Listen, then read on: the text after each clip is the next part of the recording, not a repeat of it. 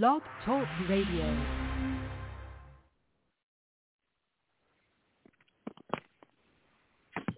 The B-I-B-L-E, that's the book for me.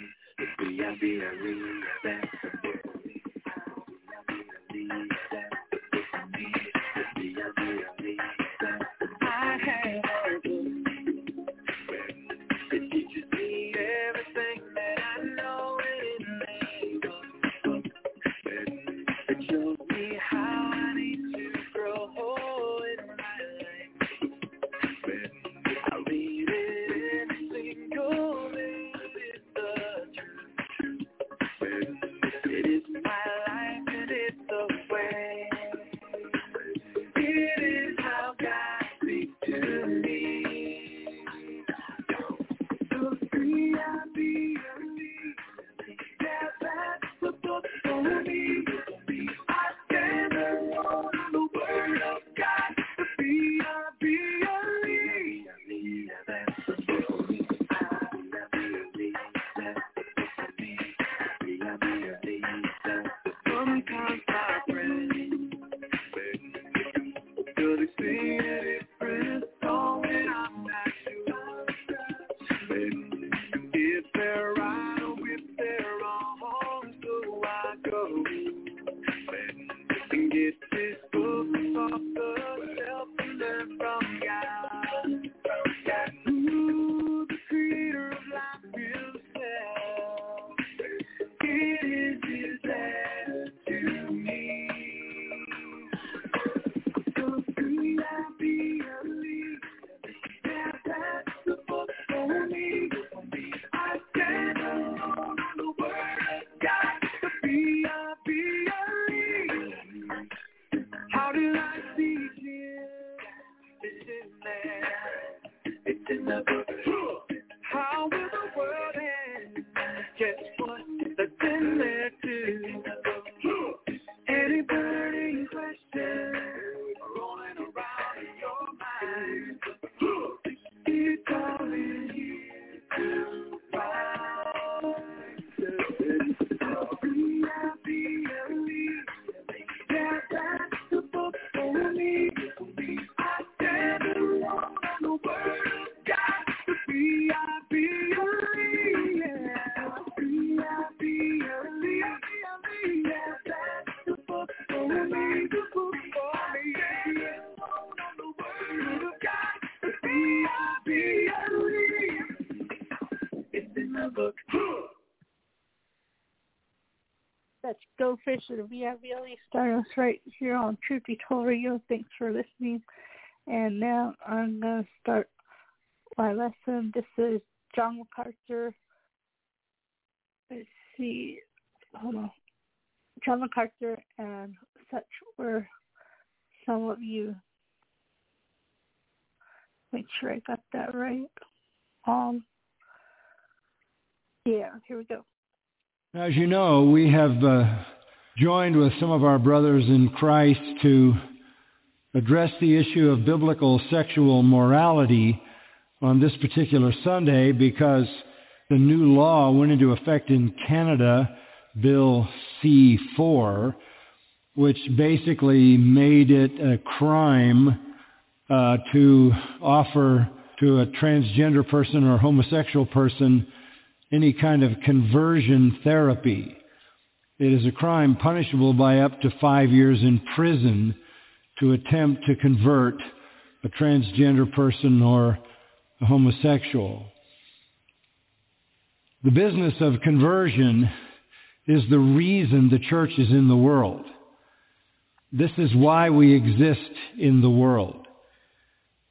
So when pastors knew this law had been established in Canada, they wanted to stand up for the truth of God and let the whole nation know that the Church of Jesus Christ will preach the conversion of sinners from every kind of sinful lifestyle, including that one.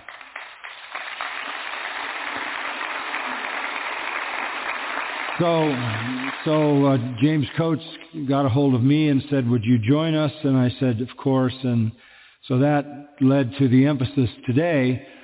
And we have been joined by about 5,000 others who have sort of signed up to support this day in that way. And obviously the objective, of course, is that the church is called by the Lord to convert sinners. That's His work, but we preach the message of conversion by which the Holy Spirit does that wonderful miracle. In thinking about how we could address this in the most important way, I was drawn to 1 Corinthians chapter 6, and I would invite you to turn to that section of your Bible. 1 Corinthians chapter 6, verses 9 to 11. Paul is writing to the Corinthian church, and here he discusses the kinds of people who are in that church, and they are the kinds of people who are in every church. They are people who have been converted from all kinds of sinful backgrounds. So listen to what he says, 1 Corinthians 6 and verse 9 through verse 11. Or do you not know that the unrighteous will not inherit the kingdom of God? Do not be deceived. Neither fornicators, nor idolaters, nor adulterers, nor effeminate, nor homosexuals, nor thieves, nor the covetous, nor drunkards, nor revilers, nor swindlers will inherit the kingdom of God. Such were some of you. But you were washed, but you were sanctified, but you were justified in the name of the Lord Jesus Christ and in the Spirit of our God. The church at Corinth was made up of people who were converted from fornication, idolatry, adultery, effeminate sexual practice, homosexuality, thievery, covetousness, drunkenness, slander, extortion. That was a congregation of converted people. That's what they were. And that's what every church is. It is a congregation of converted sinners. This passage is describing the collection of sinners that make up the church. They are converted sinners. This is the mission of the church in the world, to convert sinners. Governments can make laws all they want. They will never dictate to the church what its mission is. The mission of the church is to preach the gospel of Jesus Christ that sinners might be converted. All kinds of sinner, every kind of sinner. The church is in the world to convert sinners. In James chapter 5 and verse 20 we read, "He who turns a sinner from the error of his way will save a soul from death." Let me read that again. "He who turns a sinner from the error of his way will save a soul from death." And death being spoken of there is eternal death, meaning hell. So our mission is to convert sinners.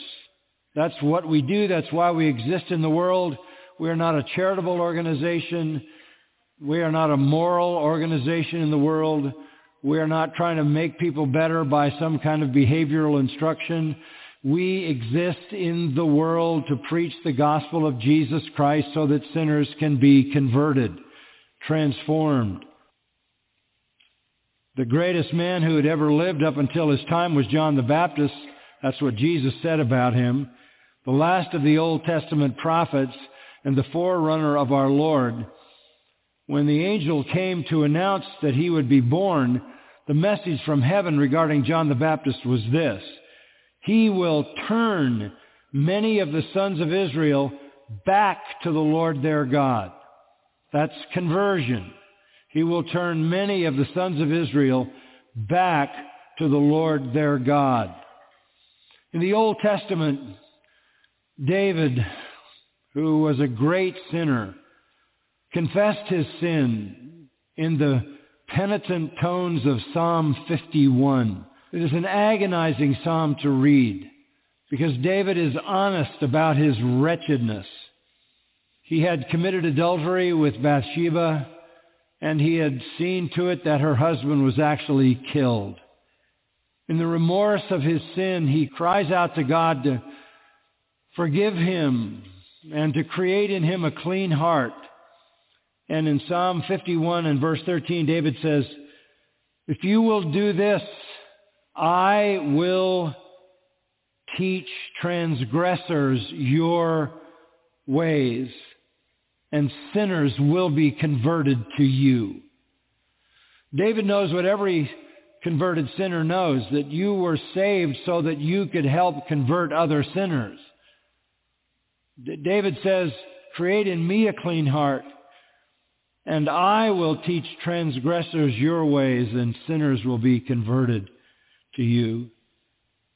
Any attack on this operation of converting sinners to Christ is an assault on God, on Christ, on the Holy Spirit, on the Bible, on the church, that will be met by the church with 100% resistance, because this is our mission.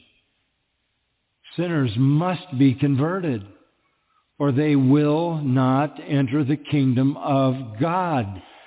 Being outside the kingdom of God means eternal punishment in hell forever. The early church had one commission, the conversion of sinners. And as the apostles went out to preach the gospel to the nations for the first time in the book of Acts, the 15th chapter, they came back to report what was happening.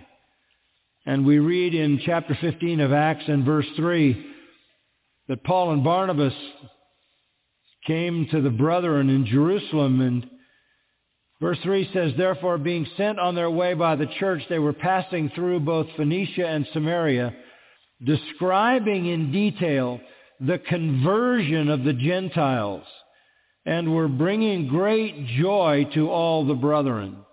When they came back to give a mission report, they were describing the conversion of Gentiles.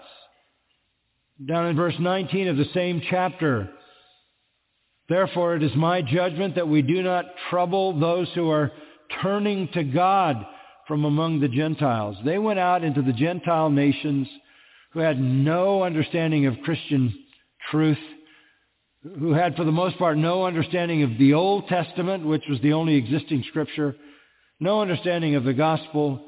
They confronted them in their lostness and their sin for the very purpose of conversion. An illustration of that occurred, for example, in the city of Thessalonica.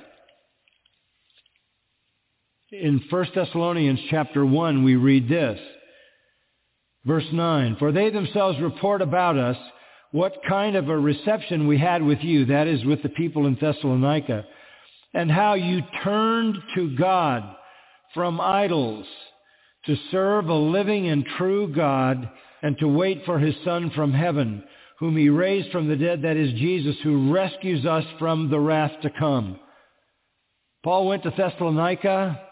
He preached the gospel. They turned to God from idols, and thereby were rescued from eternal damnation and wrath. That is what the church does in the world. Sadly, there's so much confusion about the purpose of the church because so many churches are false churches. They're fraudulent. They don't stick with the mission. Many of them don't seem to care about it. There are plenty of churches that are ordaining people who need to be converted before they get ordained. To illustrate the reality of conversion, we go back to our text of 1 Corinthians chapter 6, and Paul gives us very clear instruction. In fact, it's so clear, it's almost obvious. And that's why he begins by saying in verse 9, "Or do you not know that the unrighteous will not enter the kingdom of God?" There's a certain amount of incredulity in that. You wouldn't think for a moment that anybody would be foolish enough to assume that unrighteous people would be in the kingdom of God, who is righteous, who is holy. Are you so foolish that you don't even know that? The kingdom of God does not belong to those who are unrighteous. And if you are unrighteous, you have no part in the kingdom of God. That is a foundational truth that cannot be gainsaid. Now, what do we mean by the kingdom of God? We mean the sphere of salvation where Christ rules over those who have been redeemed through the work of Christ on the cross. The kingdom of God is made up of the converted, not the unconverted. The unconverted belong to the kingdom of Satan, the kingdom of darkness. The unrighteous simply refer to the unconverted, the unholy. And then Paul says, do not be deceived. Do not be deceived. So many people are deceived about what the kingdom of God is and who's in it. Don't be deceived. I'll tell you who's not in the kingdom. Fornicators, idolaters, adulterers, effeminate, homosexuals, thieves, covetous, drunkards, revilers, and swindlers. They're not in it, they'll never inherit it. The unconverted have no place in the kingdom. So the purpose of the church in proclaiming the kingdom of God and the salvation that gives you entrance into the kingdom is to preach the gospel that converts sinners so they can enter the kingdom. And look at this list. And it's a representative list. You could add other categories of sins. But it starts with fornicators. That's porneia, from which we get the word pornography. That's just general immorality of any kind. They're not in the kingdom. Idolaters are not in the kingdom because they're worshiping someone other than God or something other than God. That's false religion. Adulterers are not in the kingdom. Adultery means the violation of marital codes, marital pledges, marital covenants, violation of marriage vows. They're not in the kingdom. Thieves are not in the kingdom. The greedy or the covetous are not in the kingdom. Drunkards are not in the kingdom. Revilers or slanderers are not in the kingdom. And swindlers or extortioners, con men, criminals, etc., are not in the kingdom. Now, so far, I haven't heard about any laws that the government is going to make to forbid us from trying to convert swindlers or trying to convert slanderers or trying to convert drunkards or thieves. There are no laws made to protect those people. But they make laws to protect two of these categories, the effeminate and the homosexuals. Why is the government doing that? Why has the government selected sins to protect?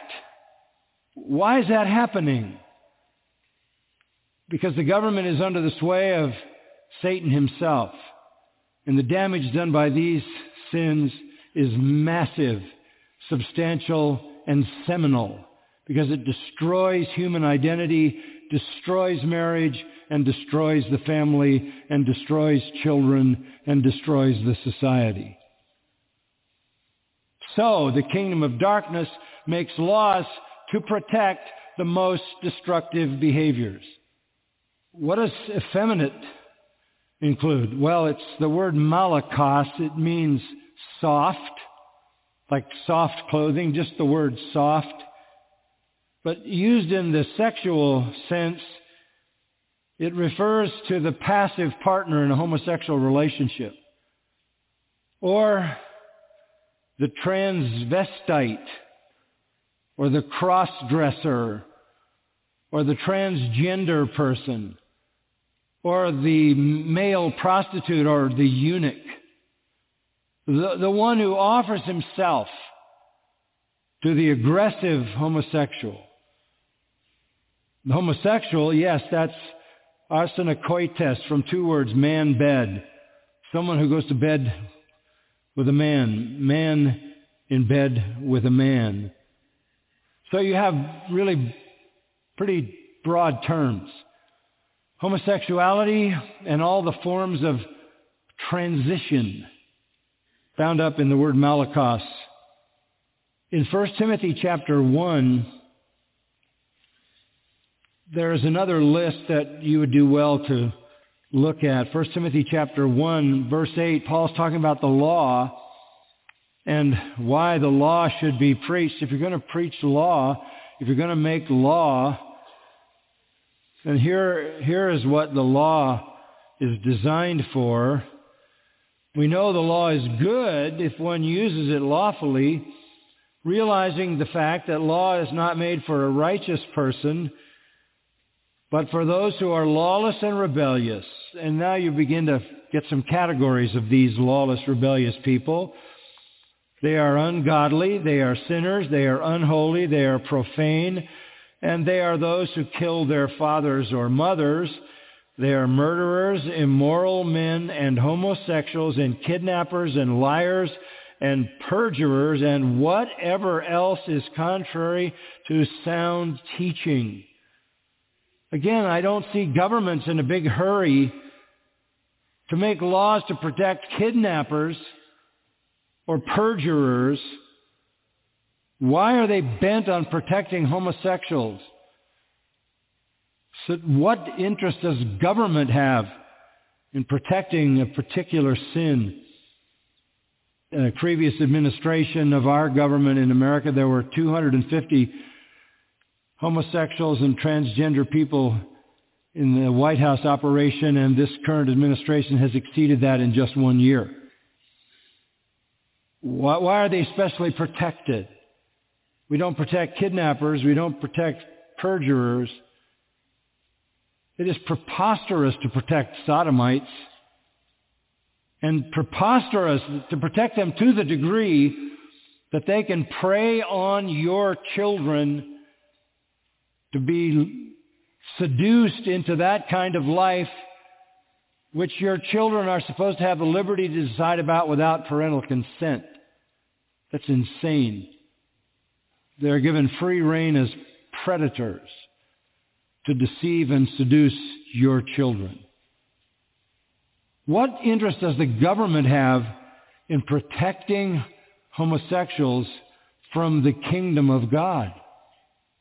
Why is it a threat to convert a homosexual, to convert a transgender person? Why do they want to make laws to prevent that? Do they have a particular interest in populating hell with a certain kind of sinner? What business do they have in telling the church under divine mandate that it's a felony to convert a sinner? The church doesn't help in many cases because so many churches are confusing. There are churches called Metropolitan Community Churches. They're churches founded by Troy Perry, who was a very well-known homosexual a number of years ago in Hollywood. Currently, there are 222 Metropolitan Community Churches around the world in 37 countries.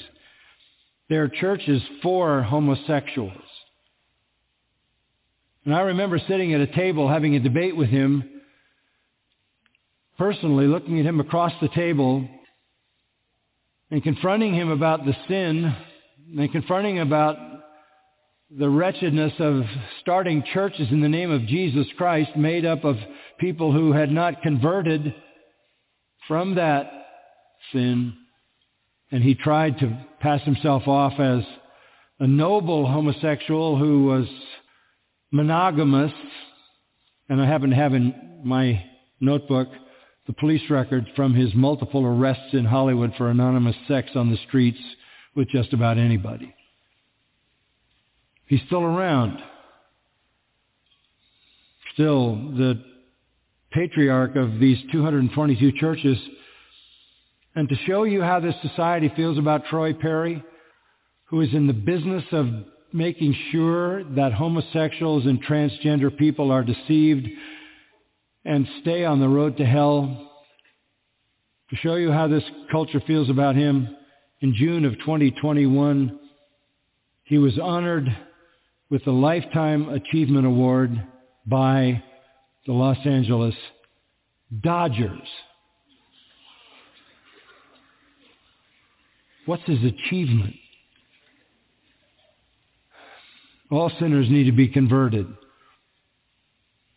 And what does the Bible have to say about this? We have the general statement that I read to you in 1 Corinthians 6 and 1 Timothy 1. Let's get a little more specific and go back to the Old Testament. First, let's talk about the transgender issue. Go back to Deuteronomy chapter 22.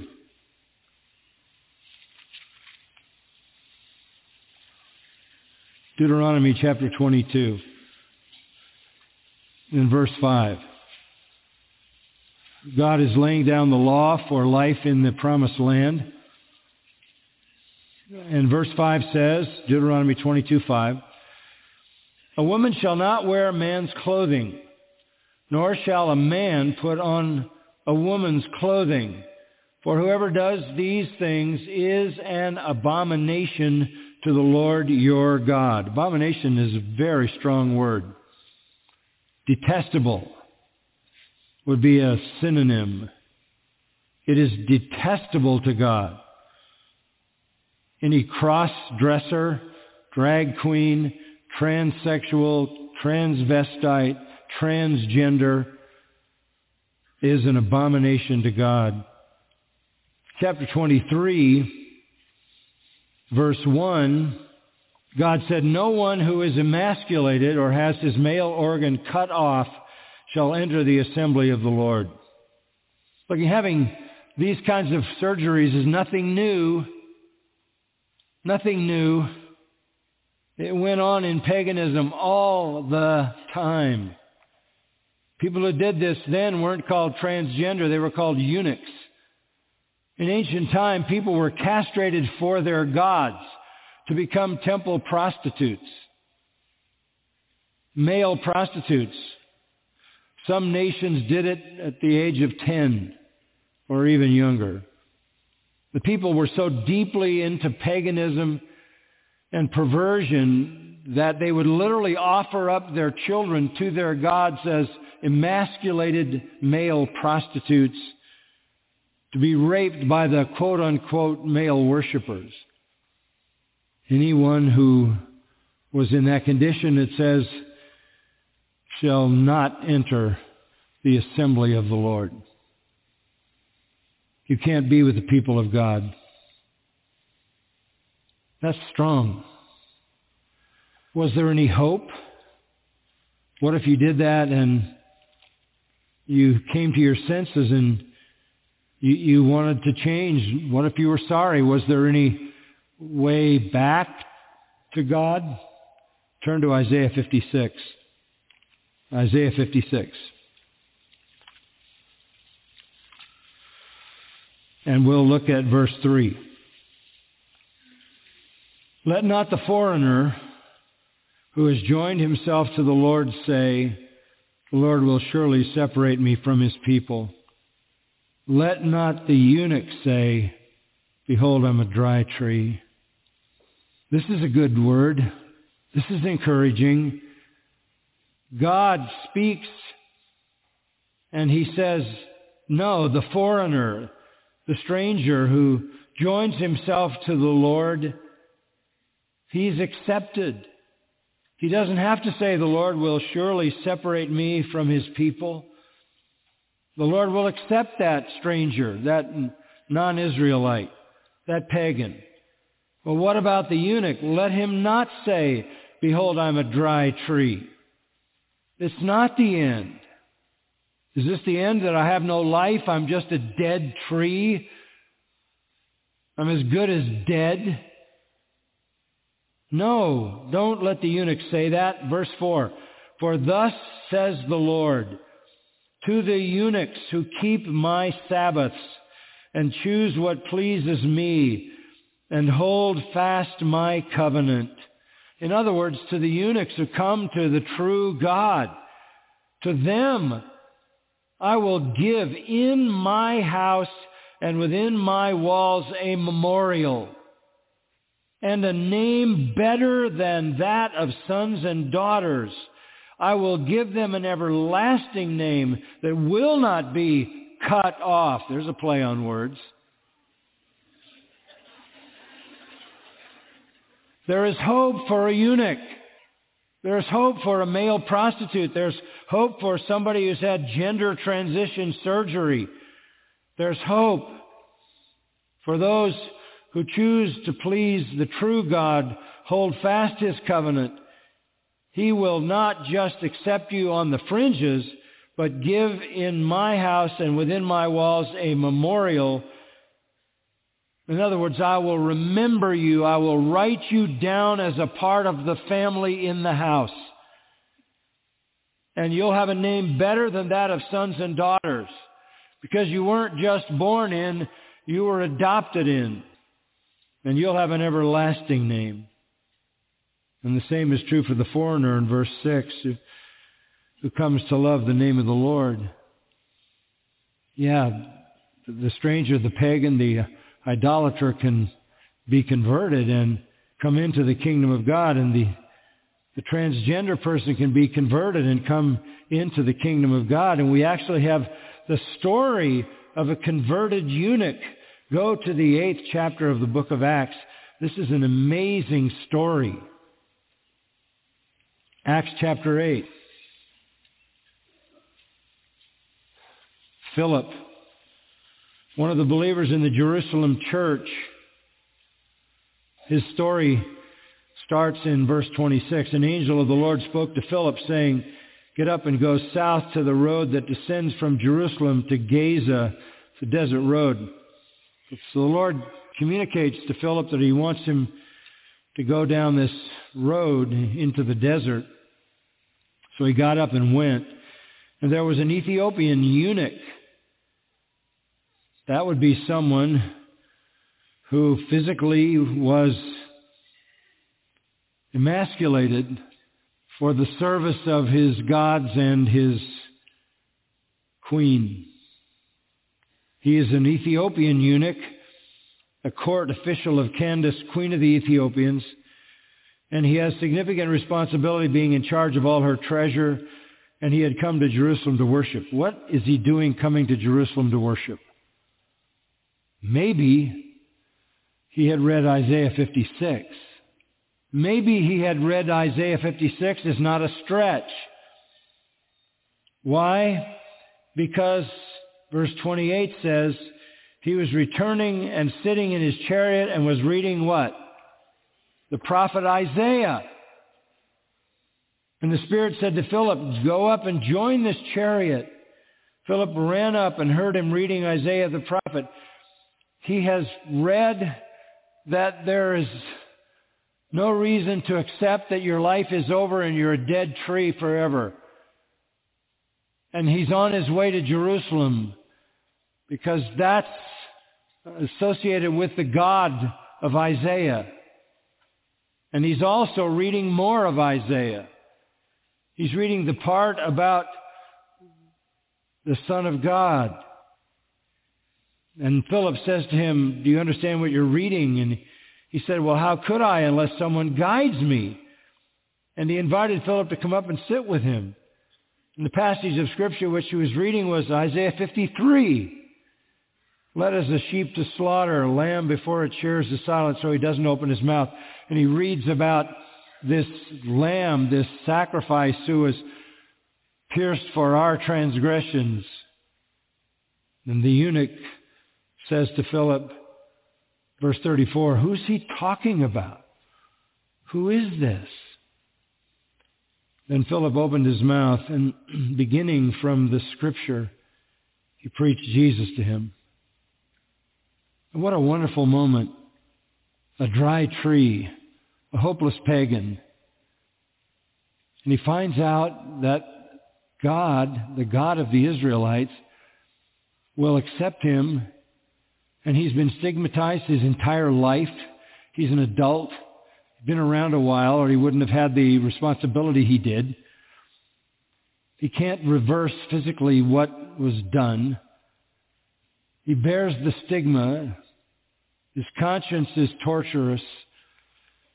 He finds that the God of Isaiah will welcome him into the family and give him a memorial name, which means make him a permanent occupant of the home and give him everlasting life. And now he finds out that the access to all of that is through Jesus.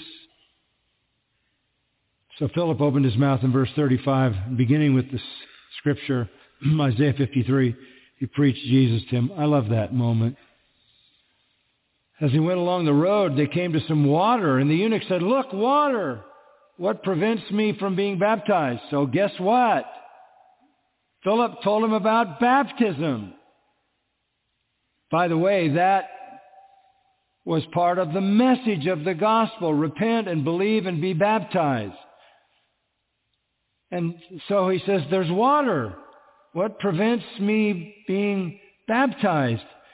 Philip said, if you believe with all your heart, you may. And he answered and said, I believe that Jesus Christ is the Son of God. What a wonderful moment.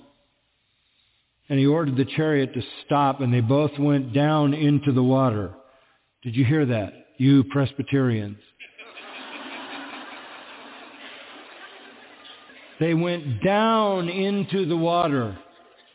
Philip as well as the eunuch, and he baptized him. He immersed him. When they came up out of the water, the Spirit of the Lord snatched Philip away, and the eunuch no longer saw him, but went on his way what? This is what we do. We offer devastated people the gospel of conversion through faith in Christ that brings them joy. That's what we do. That's a living illustration of the promise that Isaiah gave in that 56th chapter.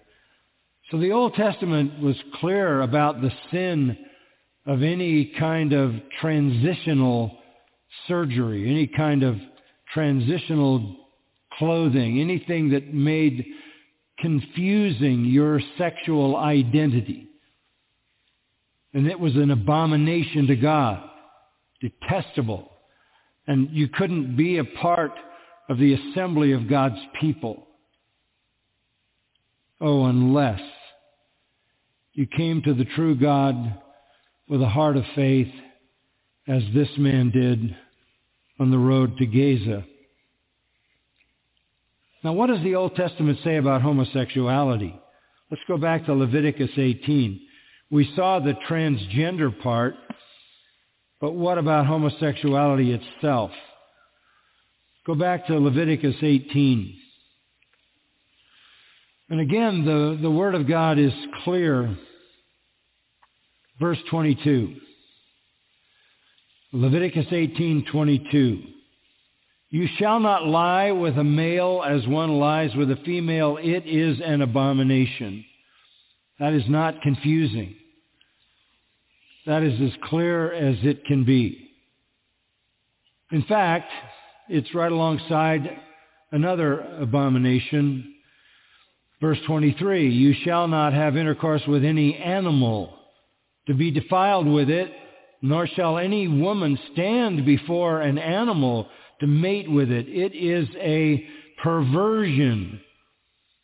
Homosexual sex is, in God's eyes, just a perversion like bestiality. Verse 24 then of Leviticus 18, do not defile yourselves by any of these things. And here's some history. For by all these, the nations which I'm casting out before you have become defiled. All the nations around you are into bestiality and homosexuality. They're all into it. And that's how they became defiled. For the land has become defiled. Therefore I have brought its punishment upon it. So the land has spewed out its inhabitants. Israel is going to the land of Canaan. And the question comes up, why did God allow Israel to take over the land of Canaan? because God was punishing the people who were in Canaan for this kind of behavior. God's judgment had come on them. Part of that judgment was Israel, his people, taking over the land that they had defiled. The land has become defiled, therefore I have brought its punishment upon it, so the land has spewed out its inhabitants. And then God says to Israel, but as for you, you are to keep my statutes and my judgments, and shall not do any of these abominations. Neither the native nor the alien who sojourns among you. You're not to allow bestiality. You're not to allow homosexuality at all. And he reminds them in verse 27, for the men of the land who have been before you have done all these abominations, and the land has been defiled. Parenthetically. And then in verse 28, so that the land will not spew you out, should you defile it, as it has spewed out the nation which has been before you. Look, you're going to have the same exact problem if you behave in that exact way. What happened to the previous nations is going to happen to you. Verse 29, whoever does any of these abominations, those persons who do so shall be cut off from among their people. Capital punishment. Capital punishment. Why? Verse 30, thus you are to keep my charge or my command that you do not practice any of the abominable customs which have been practiced before you, so as not to defile yourselves with them. I am the Lord your God. And then in chapter 19, verse 2, you shall be holy, for I, the Lord, am holy. Then he says it in verse 3, I am the Lord your God. And verse 4, I am the Lord your God. And verse 10, I am the Lord your God. You can't treat me that way, or you're going to end up like everybody else before you. It is an abomination. And he repeats all through the next chapter, I am the Lord your God. I am the Lord your God. You're insulting me if you do these things. And by the way, in chapter 20 and verse 13, we have the penalty for that behavior of homosexuality. If there is a man who lies with a male as those who lie with a woman, both of them have committed a detestable act, they shall surely be put to death. Capital punishment for homosexuality. So destructive, so devastating to personal identity, God's design, family, society. Homosexual life is defiling, always brings divine wrath. You will not escape it. You will not.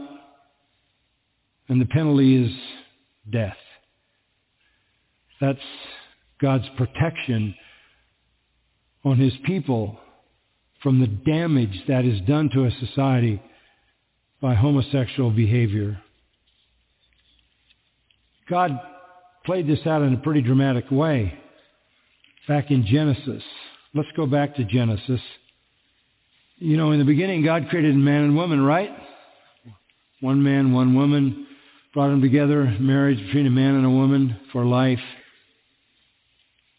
That was God's design. Then came the fall, and as soon as the fall came, we began to see the corruption of marriage. By the 12th chapter of Genesis, by the 19th chapter, the end of the 19th chapter, verse 36, you have incest.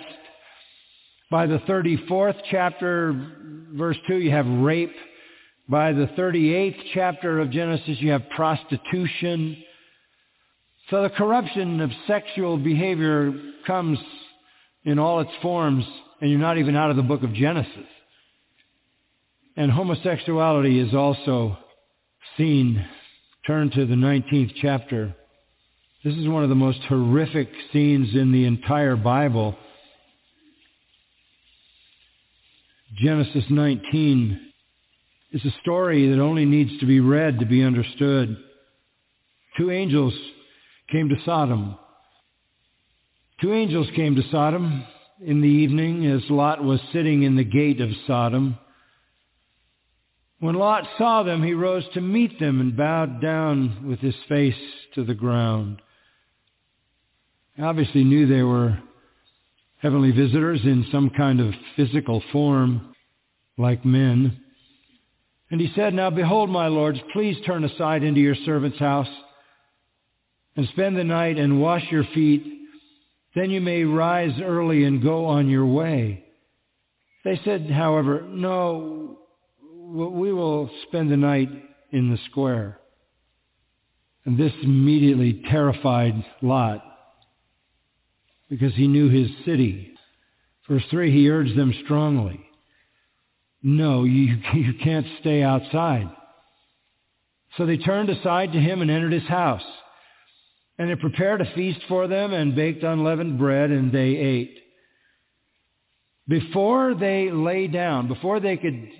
lay down for the night, the men of Sodom surrounded the house, both young and old, all the people from every quarter, the mob. And they called to Lot and said to him, "Where are the men who came to you tonight? Bring them out to us that we may have relations with them." They want to rape the angel. The 2 angels. This is how perverse they were. And Lot, horrified, went out to them at the doorway and pulled the door closed behind him. And he said, "Please, my brothers, do not act wickedly. You don't know what you're doing. This will be the end of everything. I know how God feels about homosexuality. You can't do this. You have no idea what you're doing. These are angels." Behold, he says in verse 8, this is a bizarre twist. "I have 2 daughters who have not had relations with man. Please let me bring them out to you and do to them whatever you like. Only do nothing to these men, inasmuch as they have come under the shelter of my roof." This is such a weird thing for a father to do. But he understood the judgment that would come on that house on the basis of homosexuality would be far greater than the judgment that would fall if his daughters had a relationship with those men. And he may have hedged a little. Knowing that they were homosexuals, he may have hoped they would reject the daughters. But he knew God hated homosexuality. He said, "Don't do this. They're being protected in my house. I don't want the judgment." They said, "Stand aside." Furthermore, they said, "This one came in as an alien, and already he's acting like a judge, this man Lot. Stranger. Now we will treat you worse than them." So they pressed hard against Lot and came near to break the door.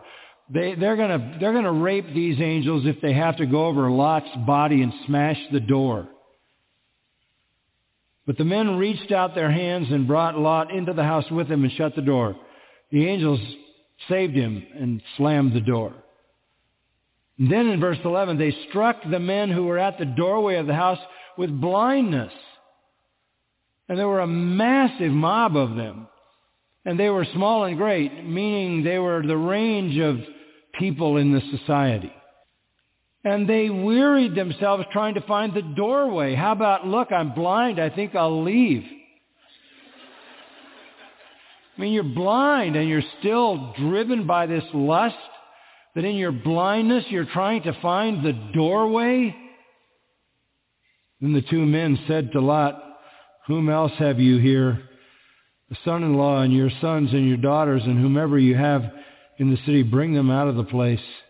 For we're about to destroy this place because their outcry has become so great before the Lord that the Lord has sent us to destroy it. Lot went out, spoke to his sons-in-law who were to marry his daughters and said, up, get out of this place, so the Lord will destroy the city. They thought he was jesting. In the morning, the angels urged Lot, saying, take your wife and your daughters who are here, or you will be swept away in the punishment of the city. And they hesitated. So the men seized his hand and the hand of his wife and the hands of his 2 daughters, for the compassion of the Lord was upon him. And they brought him out and put him outside the city. And one said, escape for your life. Then down in verse 24, they rained on Sodom and Gomorrah brimstone and fire from the Lord out of heaven. And Lot's wife looked back and was told not to and turned into a pillar of salt. That's how God feels about homosexuality. And he's the same God today. You know, there are some who have tried to suggest that the sin of Sodom was a lack of hospitality. But Jude describes the sin of Sodom as going after strange flesh. And Peter in 2 Peter describes the sin of Sodom as going after strange flesh. The gross sin of that city was the sin of homosexuality, for which God burned it to a crisp, and everyone in it. This is what happens through history when God looks on other cities. We know this because in the book of Isaiah, for example, from Isaiah 13 to 23, the prophet declares judgment from God on all kinds of cities, all kinds of nations, for the same kind of conduct. Isaiah pronounces judgment on Babylon, Assyria, Philistia, Moab, Damascus, Ethiopia, Egypt, Edom, Arabia, and Tyre. In Jeremiah 46 to 57, the prophet Jeremiah receives the word of the Lord concerning the nations to be judged: Egypt, Philistia, Moab, Ammon, Damascus, Kedar, Hazor, Elam, and Babylon. In Ezekiel 25 to 33, God pronounces judgment on Ammon, Moab, Edom, Philistia, Tyre, Egypt, and Assyria. Throughout history, God destroys nations who behave in violation of his law.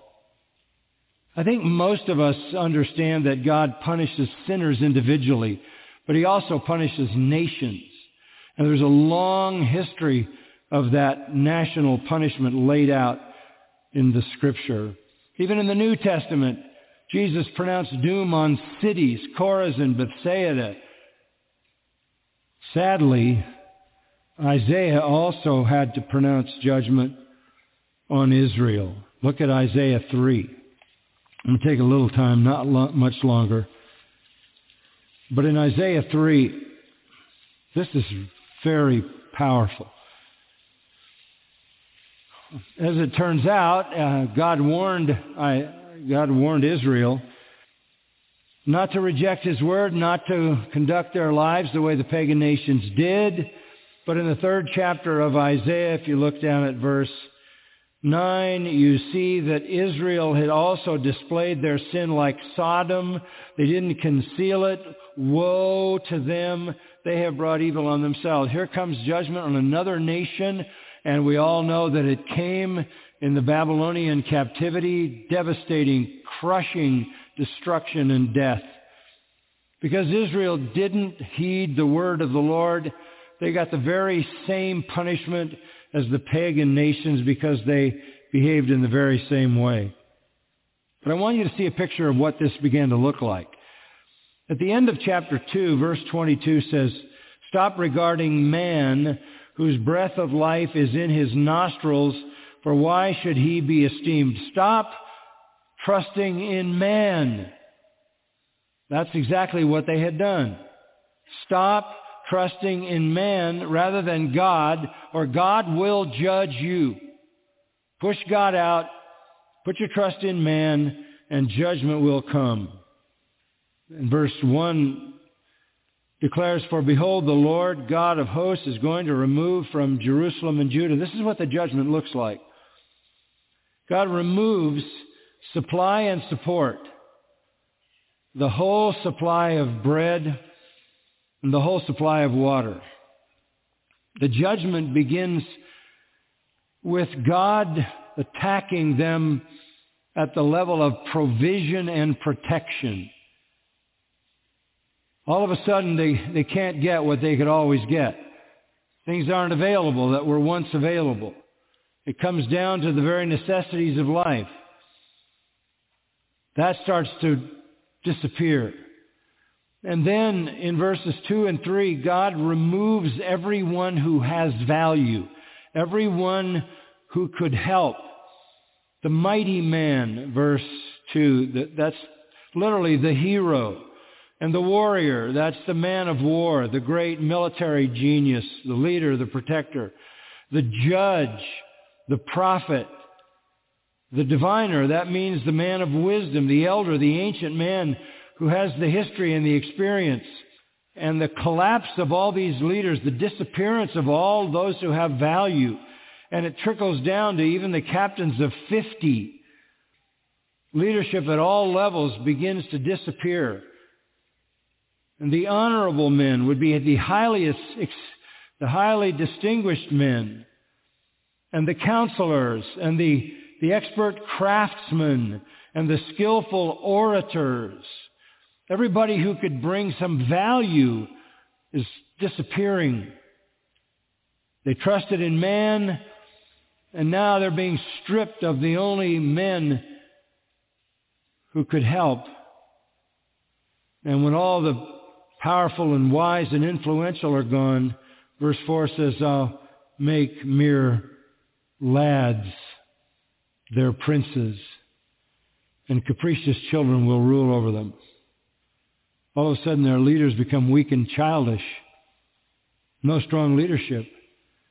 So the people are oppressed. Verse 5, this is what happens. Sounds familiar. The people are oppressed, each one by another and each one by his neighbor. You get anarchy, you get chaos, disorder, civil destruction, civil disobedience.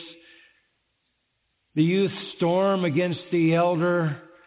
No respect for those that are older. The young people terrorize the elder. The inferior have no respect for the honorable. When God begins to judge a nation, all of a sudden what once was available is not available anymore. And all the people you could depend on, all the great people who could make a difference are gone. And now you're literally being ruled by weak, childish rulers. And there's anarchy in the streets and chaos and disorder. In fact, it's so desperate they need a leader. So when a man lays hold of his brother in his father's house, he says, "You have a cloak, you be our ruler." That's the only qualification. You have a coat, you be our ruler. And these ruins will be under your charge. Already they've ruined the place. But he will protest on that day saying, "I'm not going to be your healer. I don't want to take this responsibility on. For in my house there is neither bread nor a cloak. You should not appoint me ruler of the people." In other words, everything begins to disintegrate. Everything, all the way down to leadership. For Jerusalem, verse 8, has stumbled and Judah has fallen because their speech and their actions are against the Lord, to rebel against his glorious presence. They were displaying sin. They were just like Sodom. Woe to them. Woe to them. Good news in verse 10. Say to the righteous, "It'll go well with them." Oh, I'm glad to hear that. For they will eat the fruit of their actions. But woe to the wicked, it will go badly with him. For what he deserves will be done to him. Mark that. The wicked get exactly what they deserve. And verse 12 sums it up. "O my people, their oppressors are children, and women rule over them." Their oppressors are children, childish, weak, effeminate, and women rule over them. And those who guide them lead them astray and confuse the direction of their paths. Sin destroys people, yes. It also destroys nations. And this nation and any nation that makes laws to protect sin is on that same path to total destruction. Sin destroys, I'll say it again, individuals, and it destroys nations. Because it invites down on its own head the wrath of God. Romans 1 tells us what that wrath looks like. God gives the nation up. He gives them up to sexual immorality, Romans 1:24. And then he gives them up to homosexuality. And then he gives them up to a reprobate mind. You go from sexuality, a sexual revolution, pornography, to homosexuality, to insanity. A reprobate mind means you don't even function. You can't, there's no way back because you aren't rational. Start making laws to protect people who are insane. Why do you say that? Because they don't know whether they are male or female. How insane can you be? That becomes in itself a judgment. So we know how God feels about the transgender movement. We know how he feels about homosexuals. Is there any hope? Let's go back to 1 Corinthians 6 and we'll wrap it up. 1 Corinthians 6. This is the good news, verse 11. Such were some of you. Is that good news? Such were some of you. Right there in the Corinthian church, right here at Grace Community Church. I know personally people who have been converted out of every one of these categories. In this church, I've been here half a century. I've seen it all. And that's our mission. And people have asked me through the years, well, why don't you get out of California? Because this is where people need to be converted. Some of you, he says, well, all of you really were outside the kingdom of God, alienated, hopeless, sons of hell, children of wrath. But you were washed. You were sanctified. But you were justified in the name of the Lord Jesus Christ and in the Spirit of our God. Amazing statement. And he uses 3 words to describe it. It's such a thorough conversion. This is not therapy. This is not a process. This is a divine event that takes place in a divine moment. It's something that had already happened to them. It wasn't in process. You were washed. You were sanctified. You were justified. A decisive event in which God washed you, sanctified you, and justified you, the hopeless sinner. 3 words. First of all, if you're a sinner, you need to be washed. It's a compound verb. Washed thoroughly. Washed down to the bone. Deep cleaning. No matter what the category of your sin, you come to Christ and you will be washed. And then you'll be sanctified. Once all the filth is washed away, the Lord will plant His holy presence in your life. And then you'll be justified. He will declare you righteous. You say, well, how did I get righteous so fast? Because God will credit to your account His own righteousness. That's conversion. That's why we exist. And no government will ever make any law that will stop the true church from being in the business of converting sinners. Amen. And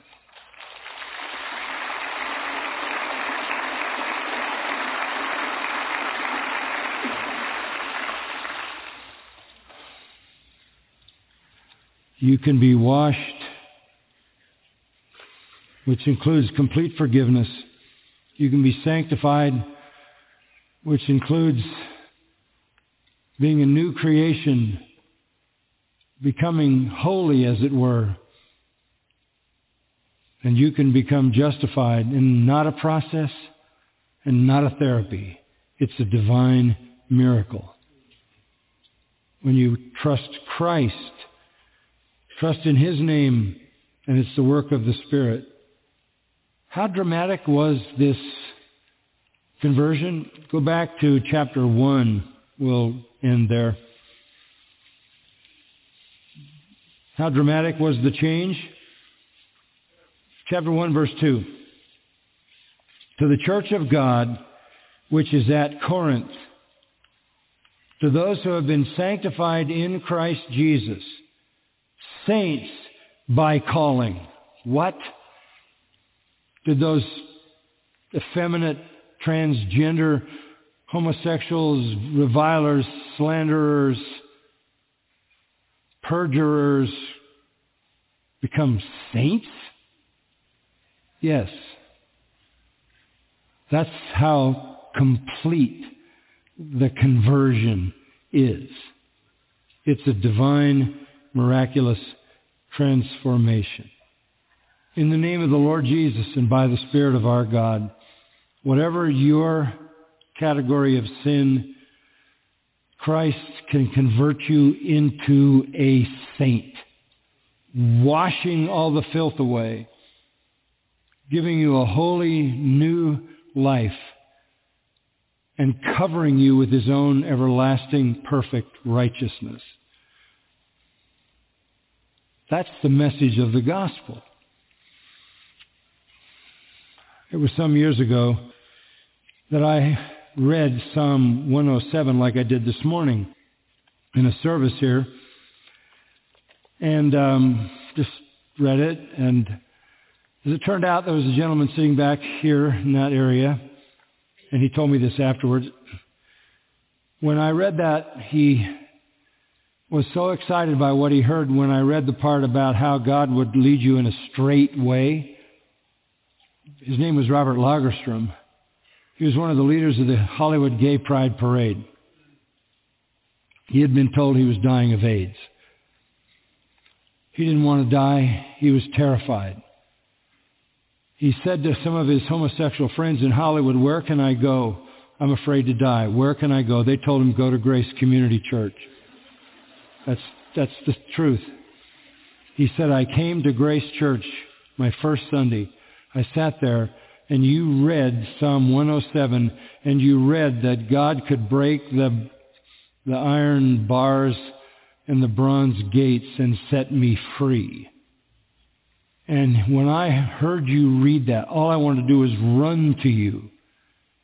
And you just kept talking. And then people sang. And then you took an offering. And then you kept talking.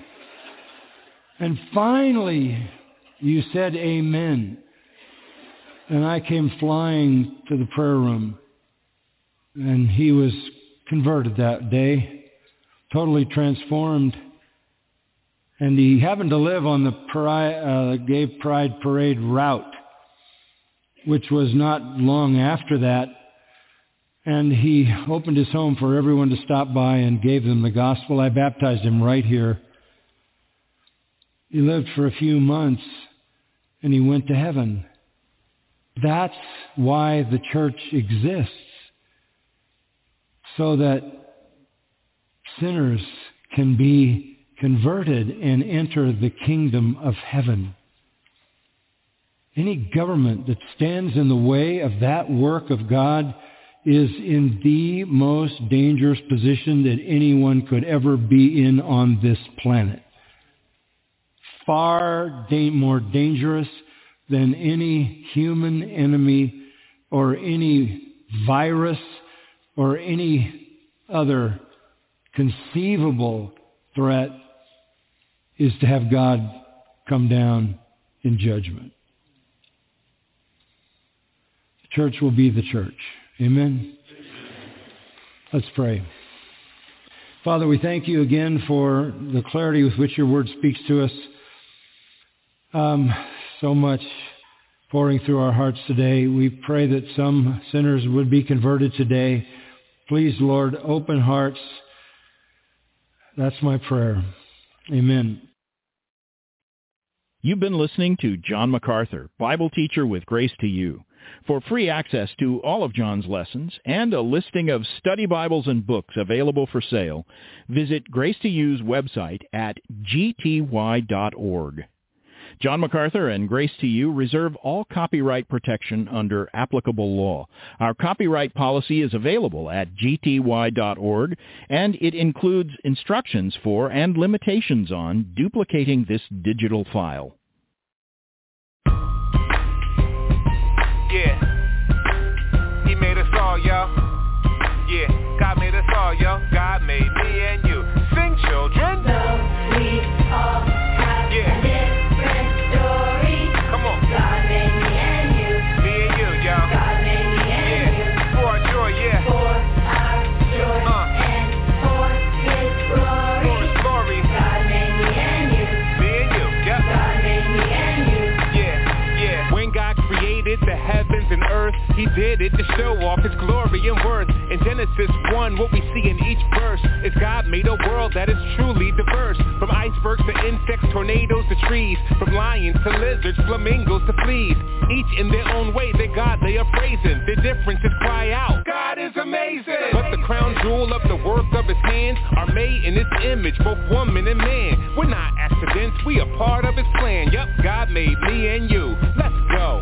So we all have a different story. God made us. God made me and you. Yeah. God made me and you. For our joy, y'all. For our joy and for His glory. For His glory. God made me and you. Yeah. God made me and you. Come on. Just as two snowflakes are never the same, each person is different, unique in their frame. God made them all, each kind and each sort. He made some people tall and some people short. Dark skin, light skin, and all in between. In each color and shade, His beauty is seen. The Lord knows the number of hairs on your head, whether brown or black, whether blonde, gray, or red. What some call ethnicity and others call race, we should celebrate as a gift of God's grace. You're wonderfully made from your feet to your face. Yup, God made me and you. Let's go. So we all have a different story. We all different. God made me and you. God made us though. God made me and you. Yeah. For our joy and for His glory. God made me and you. Yeah. God made me and you. At the cross we see what God's love is about. There's no type of person that Jesus left out. Because Jesus died and rose from the grave, all those who trust in the Lord will be saved. In the book of Revelation, chapter number 7, the church from all times is gathered in heaven. Each tribe and people, language and nation, all thanking God for the gift of salvation. Together, forever, with saints of all kinds, through each the glory of the Lord's gonna shine. This is exactly what God has designed. When God made me and you, let's go. So we all have a different story. Say what? God made me and you. He made us all, y'all. God made me and you. For our joy. For our joy and for His glory. God made me and you. Say what? God made me and you. Yeah. Different colors and different shades, all fearfully and wonderfully made. Through each the glory of God displayed. God made me and you. For all of our you, all are lost. All of great need for the cross. Jesus died, rose, and paid the cost. God made me and you. Different colors and different shades, all fearfully and wonderfully made. Through each the glory of God displayed. God made me and you. For all of our you, all are lost. All of great need for the cross. Jesus died, rose, and paid the cost. God made me and you.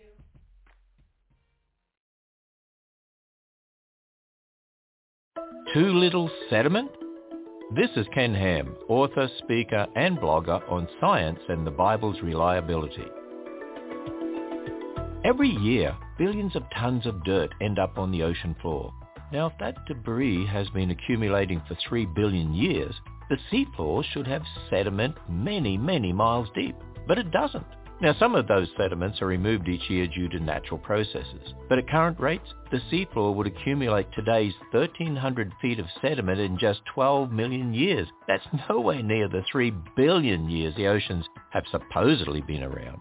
The evidence makes sense when we understand we live on a young Earth which was marred by a flood that would have deposited hundreds of feet of sediment very, very rapidly. There's so much more to discover when you visit our website at AnswersRadio.com. You'll be equipped and encouraged in your faith when you visit us at AnswersRadio.com.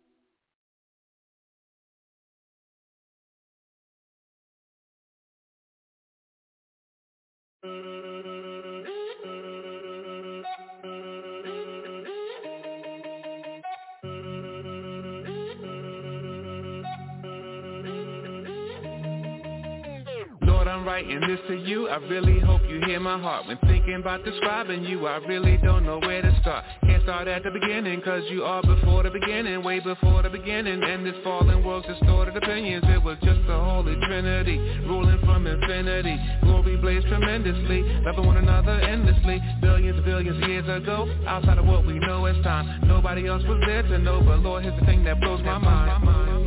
As long ago as that was, as long ago as that was, you have not changed, Lord. Oh Lord, Lord, Lord. As long ago, as long ago, as long ago as that was, you're still the same. You have not changed. What can that mean? But my God is immutable. Immutable, you are beautiful. You never change, you remain the same. Immutable, beautiful. You never change, never change. Forever you reign, you remain the same. You will never change, you will never change. Immutable, beautiful. You never change, never change. I was thinking just the other day, how you reign supreme by far. Not just because of what you do, but simply because of who you are. There's none like you in existence. You are God and you need no assistance. Even though we show you resistance, you sent Jesus to close the distance that existed between God and man, according to your sovereign plan. We changed many times in one lifespan. I've changed even since this song began. Lord, I'm so glad that you're not like us. All that you do will certainly last. You are the rock that we can trust. Shows us back in eternity past. As long ago as that was, as long ago as that was, you have not changed, Lord. Oh Lord, Lord, Lord. As long ago, as long ago, as long ago as that was, you're still the same. You have not changed. What can that mean? But my God is immutable. Immutable, you are beautiful. You never change, you remain the same. Immutable, beautiful. You never change, never change. Forever you reign, you remain the same. You will never change, you will never change. Immutable, beautiful. You never change, never change. When I think about my ups and downs, all of my inconsistencies, all of my idiosyncrasies, still you pursue relentlessly. At times I wonder how this can be. Surely it's because of the cross, when Jesus paid the full penalty and bore the burden of sin's great cost. I'm saved by grace through faith in God. I look to Christ and I trust He died. For even though I'm being sanctified, I can't be any more justified. His work is finished, that cannot change. And with this knowledge I am free. Forever this grace it will remain, because of what happened on Calvary. As long ago as that was, as long ago as that was, you have not changed, Lord. Oh Lord, Lord, Lord. As long ago, as long ago, as long ago as that was, you're still the same. You have not changed. What can that mean? But my God is immutable. Immutable, you are beautiful. You never change, you remain the same. Immutable, beautiful. never change. Forever you reign, you remain the same. You will never change, you will never change. Immutable, beautiful. You never change, never change.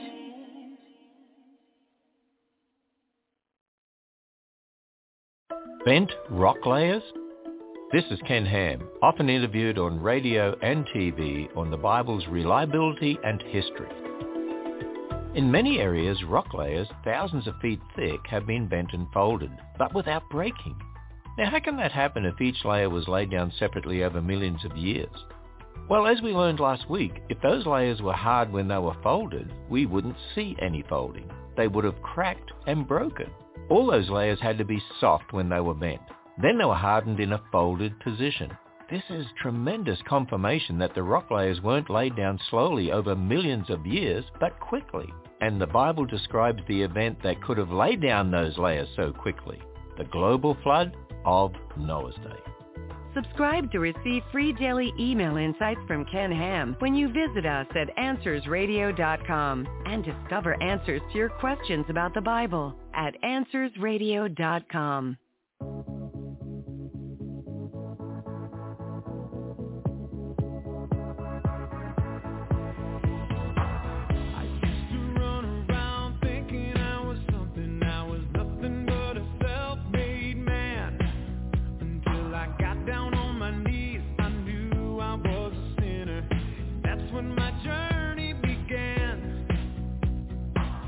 How do you walk with someone you can't see?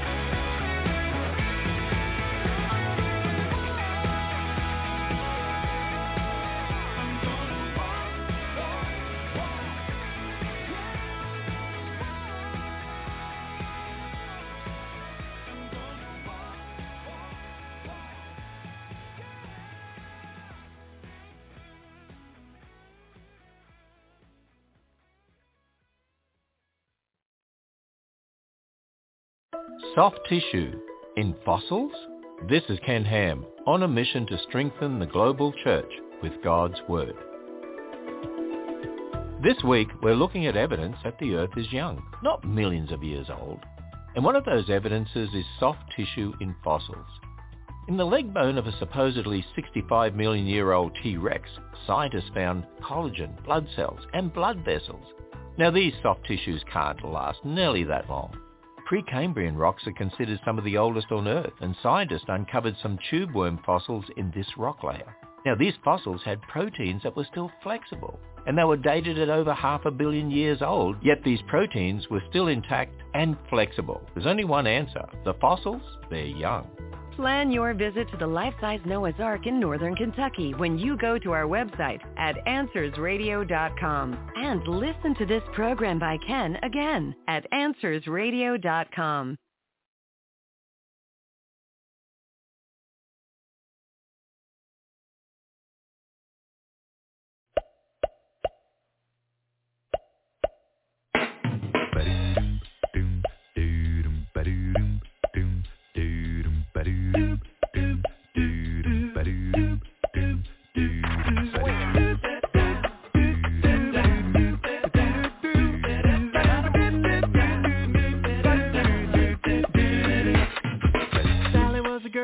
Everybody knew, sharper than a tack on the end of a Ginsu. She graduated #1 and had to give a speech. What would she say? What would she teach? She knew about God and this was her chance. She could bust a move or be afraid to do the dance. She told the truth and everybody heard.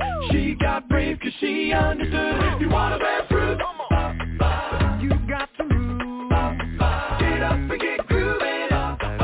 You know the truth. Don't miss your chance.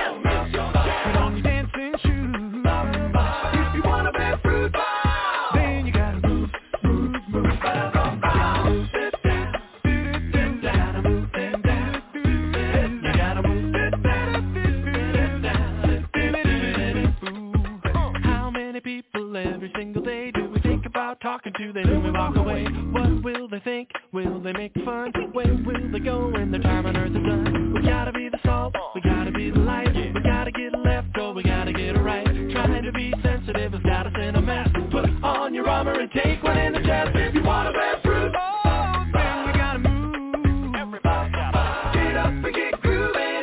Get up if you know the truth. Don't miss your chance. Don't miss your chance. Swing it. Get on your dance.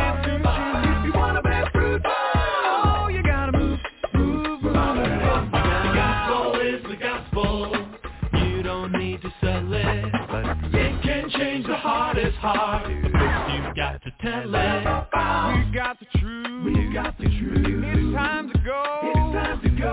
We gotta stand up. We gotta stand up. Let the whole world know. Let the whole world know. If you wanna bear fruit, if you wanna bear fruit, then you got to move. Yeah. Get up and get grooving. Oh, if you know the truth. Don't miss your chance. Don't miss your chance. Get on your dancing shoes. If you wanna bear fruit.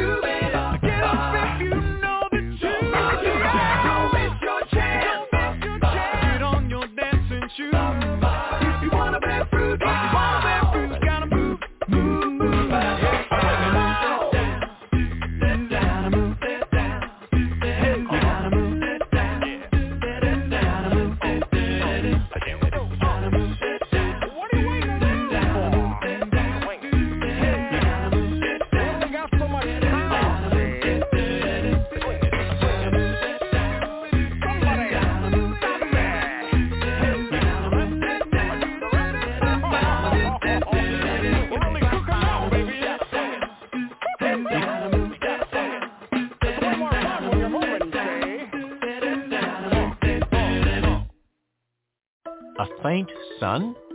This is Ken Ham, publisher of the award-winning family-friendly magazine called Answers. Our sun produces energy by nuclear fusion. Now, computer modelling of this process using evolutionary dates predicted that the sun was fainter in the past and has brightened over time. Now, if this is true, the sun would have been 30% dimmer at the time when life is thought to have first evolved. And that means Earth's crust and oceans would have been frozen solid. And that just doesn't match the evidence. Geology suggests the Earth was much warmer in the past, an interpretation shared by evolutionists and creationists. So which was it, warmer or cooler? You know what? Evolution and old age ideas, they simply aren't confirmed by the evidence. Get answers to your questions about science, the Bible, creation, evolution, and more when you visit us at AnswersRadio.com and subscribe for email insights at AnswersRadio.com.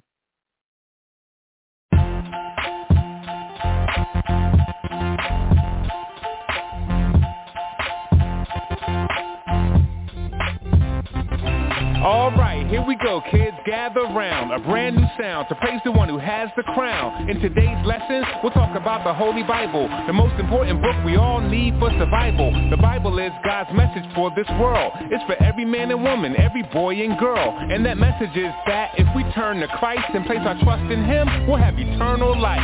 Now when we're at church, yeah, it's fun, it's cool. When we hear a lot of stories in Sunday school, like Jacob and Noah, Moses and Daniel, David and Jonah, Joseph and Samuel, but all the little stories tell one big story about the God who made all things for His glory. So as we read the Bible, it's important that we see this. There's only one hero and His name is Jesus.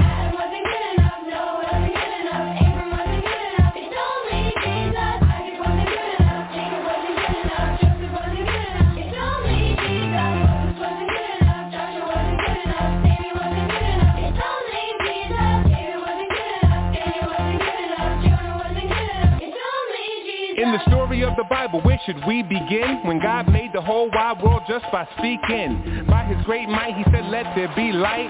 The light He called day and the dark He called night. He made the earth and the seas, the dirt and the seeds, the herds and the trees, the birds and the bees. But the big surprise God had up His sleeve. On day number 6, created Adam and Eve, made in the image of the beautiful Most High. God told them, be fruitful and multiply. Everything's yours, but that tree do not try, cause in the day you eat it, you're surely gonna die. I'm sure you know the rest. Yes, they failed the test, and ever since then the world has been a big mess. So as we read the Bible, it's important that we see this. There's only one hero and His name is Jesus.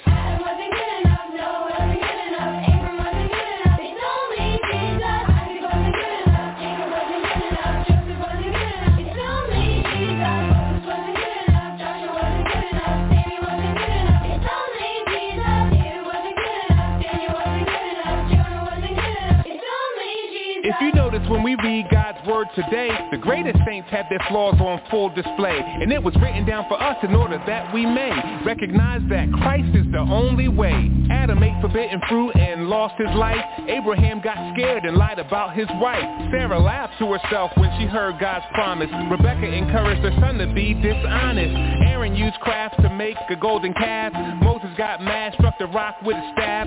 David sinned greatly, even lost his baby. And Jacob, he was just all around shady. The point is not to make light of our flaws, but to show that every one of us needs the cross. So as we read the Bible, it's important that we see this. There's only one hero and His name is Jesus.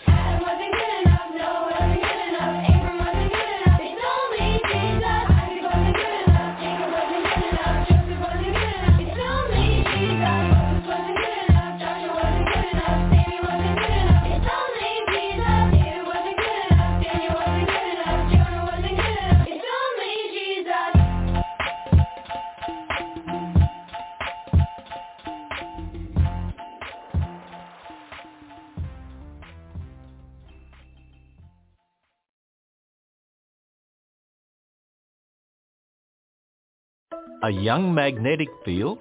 This is Ken Ham, on a mission to call the church back to the authority of God's Word.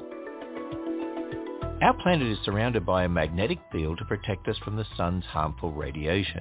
It's so important that life couldn't exist without it. But this field is wearing down, and it's wearing down so fast that if it were even millions of years old, it wouldn't exist today. Evolutionists have suggested there's a process that we don't fully understand that sustains our magnetic field, but no such process has ever been observed. It's what's called a rescuing device to save the idea of millions of years. But our decaying magnetic field isn't a problem when we start with God's Word. is just a few thousand years old, created by God in the beginning. Learn more about science, the Bible, creation, and evolution when you visit us at AnswersRadio.com. You'll be equipped and greatly encouraged when you go to AnswersRadio.com.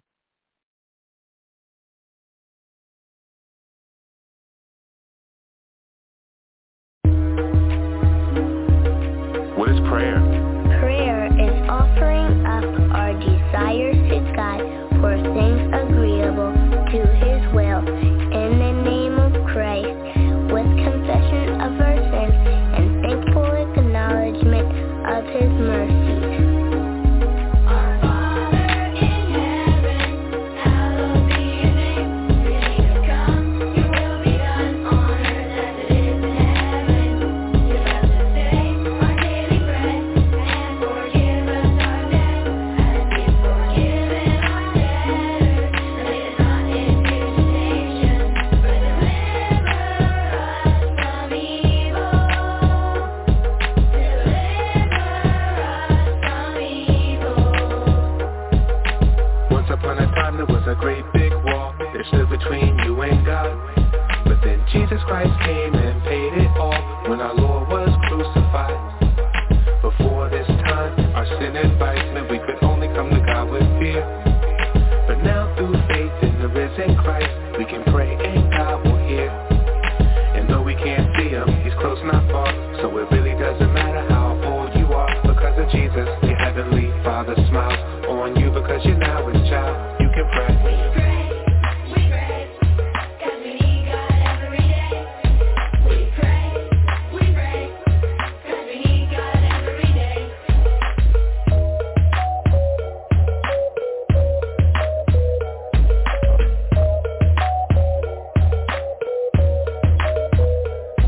Our Father in heaven, hallowed be your name. Your kingdom come, your will be done on earth as it is in heaven.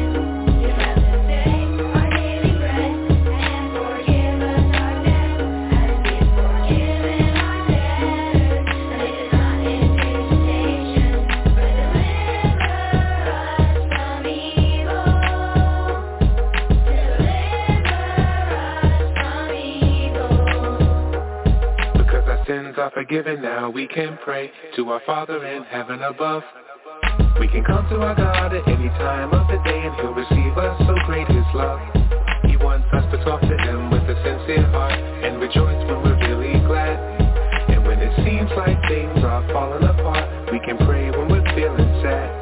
And when we do bad things, we confess our sins. We can pray all alone or with our friends. Because of Jesus, we can cast all our cares on God because He's always there. We can pray. We pray, 'cause we need God every day. We pray, 'cause we need God every day.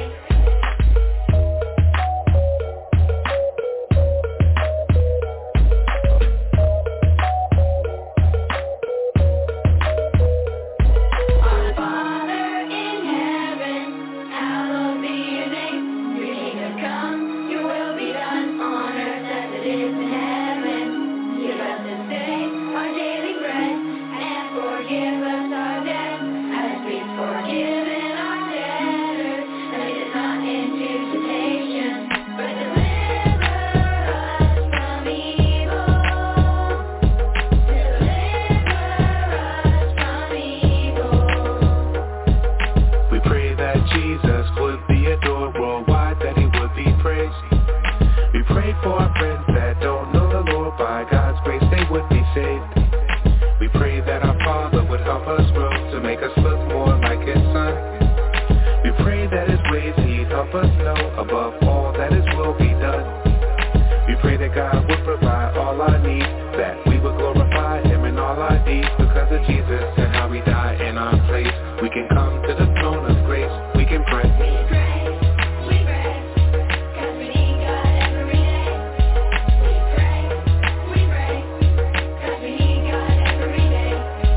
We pray, 'cause we need God every day. We pray, 'cause we need God every day.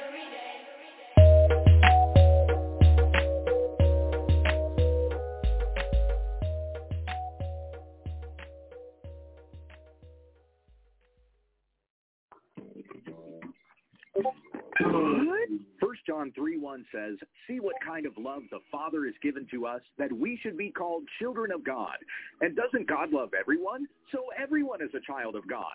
After all, the Bible says all people are made in God's image. So all are God's children, right? No, not every person is a child of God. That verse is for Christians, and it goes on to say the reason why the world does not know us is that it did not know him. John 1:12 says all who believe in Jesus, he gave the right to become children of God. Only a Christian is a child of God. Whoever is not a Christian is a child of Satan. Jesus said in John 8, if God were your father, you would love me, for I came from God. Why do you not understand what I say? It is because you cannot bear to hear my word. You are of your father, the devil, and your will is to do your father's desires. 1 John 3:10 says, by this it is evident who are the children of God and who are the children of the devil. Whoever does not practice righteousness is not of God, nor is the one who does not love his brother. Though everyone is made in God's image, we are born with the sin nature of Adam. But when a person hears the gospel and puts faith in Jesus, they are born again and remade in the image of Christ. By his blood, we're adopted into a new family, with God as our Father. Romans 8:15 says, you have received the spirit of adoption as sons, by whom we cry, Abba, Father. The Spirit himself bears witness with our spirit that we are the children of God, and if children, then fellow heirs with Christ, when we understand the text. When parents are helping their bullied child react and respond to perhaps being bopped in the noggin, what is our goal? The Bible seeks nothing less than a change of heart, that we might respond like Jesus Christ when people bully us, when they curse us. We do not revile in return. We do not hit back when struck. No, we love our enemies. That is a big ask, and that's why when you and I are helping our children deal with a bully, perhaps at school, we need to take some time, take a longer view, because we are talking about a heart transplant. This is a lofty Christian biblical goal, and it could take some time. How does one begin that heart transplant in our children? Well, it starts by understanding just exactly what the heart is. As we understand in Scripture, the heart is not just our emotions. It's the seat of our reasoning, our motives, our thoughts, our affections. In Luke 6:45, Jesus calls it our treasures. Out of the evil treasures of the evil man's heart comes forth what is what? Evil. Out of the good treasures of a good man's heart comes forth what is good. It's our emotions, our conscience, our will, our desires, all that wrapped up in the inner man, what the Bible calls the inner man. Our behavior, not most of the time, but all the time. I heard John Street one time say, you never do what your heart doesn't tell you to do. When you and I are helping our bullied child respond biblically, we are doing heart surgery. This is finicky work. This requires time, patience, and a lot of wisdom to help our children understand what is going on inside of their hearts in order to help them see that we need to figure out how to get in there. So how do we know what's in the heart? We're not God. We can't observe. We can't unzip and look inside and see. The heart is deceitful above all things. We can't discern it. Who can? God can. His word cuts deep and discerns it. And he's given us something that we can observe that sort of redirects us back, and that's their behavior. That's how they're acting and behaving in certain contexts. We can start with how they responded, what was going on, and then back up to what were you thinking or what were you wanting? And then we push back into that because our behavior reveals that. In order to help our children understand their own need for heart surgery, you and I need to be skillful surgeons, asking wise questions, observing thoughtfully to determine how our child is feeling and thinking and acting and responding. How do we know what is typically inside of a child's heart? Well, pretty much the same thing that is inside of yours and mine. We have a tendency to want to repay evil for evil, to curse those who curse us, to not love our enemies, but to go to war with them. Instead, we need to help our children remove those sinful desires from their heart and replace them with a treasure. This is key here, okay? Number 3, teaching them about the good treasures that replace the sinful ones. Notice that turn there. If sinful behavior flows out of sinful treasures, then righteous behavior will flow out of what kind of treasures? Righteous treasures. That means that we don't just start with, oh, well, the next time this happens, you should just do this, or you should just say this. And now we're piling up all these formulaic ideas that, oh, well, this is just, I need to say what my dad says. We want to go back to, hey, if I was wanting this and it produced this sinful behavior that I needed to repent of, then what does God say I should be wanting instead? The human heart is a treasure chest, and we know what is in it by what comes out of it.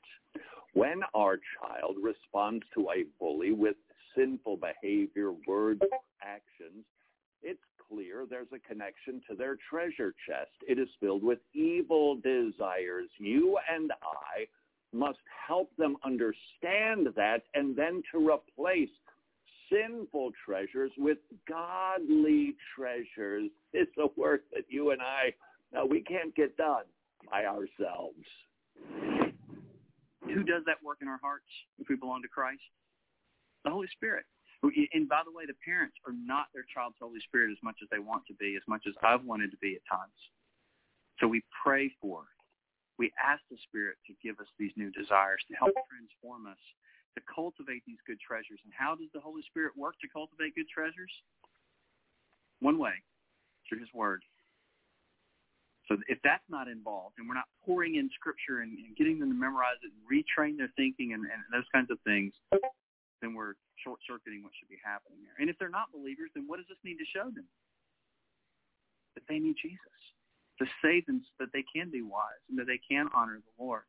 And we patiently focus, even in this trial, we focus that theme of the gospel and their need for the gospel and their greatest need to turn to Christ, even greater need than being relieved from this trial. That is the work that you and I are called to do on our children, and it takes time, it takes patience, and it takes biblical wisdom. Detective Creel. That was from Wretched. You can see more about them. Go to www.wretched.org. Wretched.org. They got a radio show, a TV show that's Todd Friedel that you heard on there. And to now play, this is to invite you to get social with us. Get social with Truth Be Told Radio. Check us out on our Facebook like page as Truth Be Told Radio. You can find our website at truthbetoldradio.com. That is truthbetoldradio.com.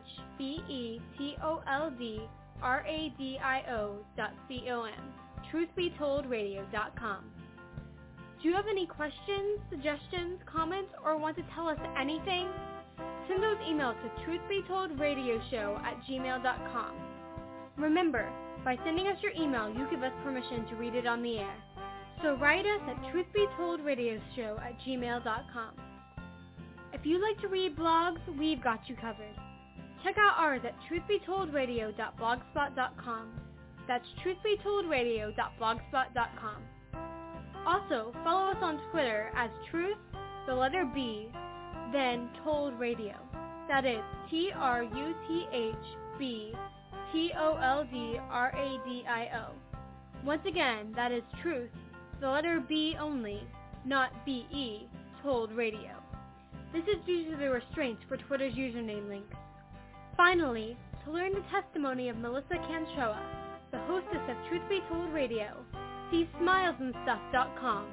That's smilesandstuff.com. Smilesandstuff.com. So stay social with us, and thanks for listening to Truth Be Told Radio.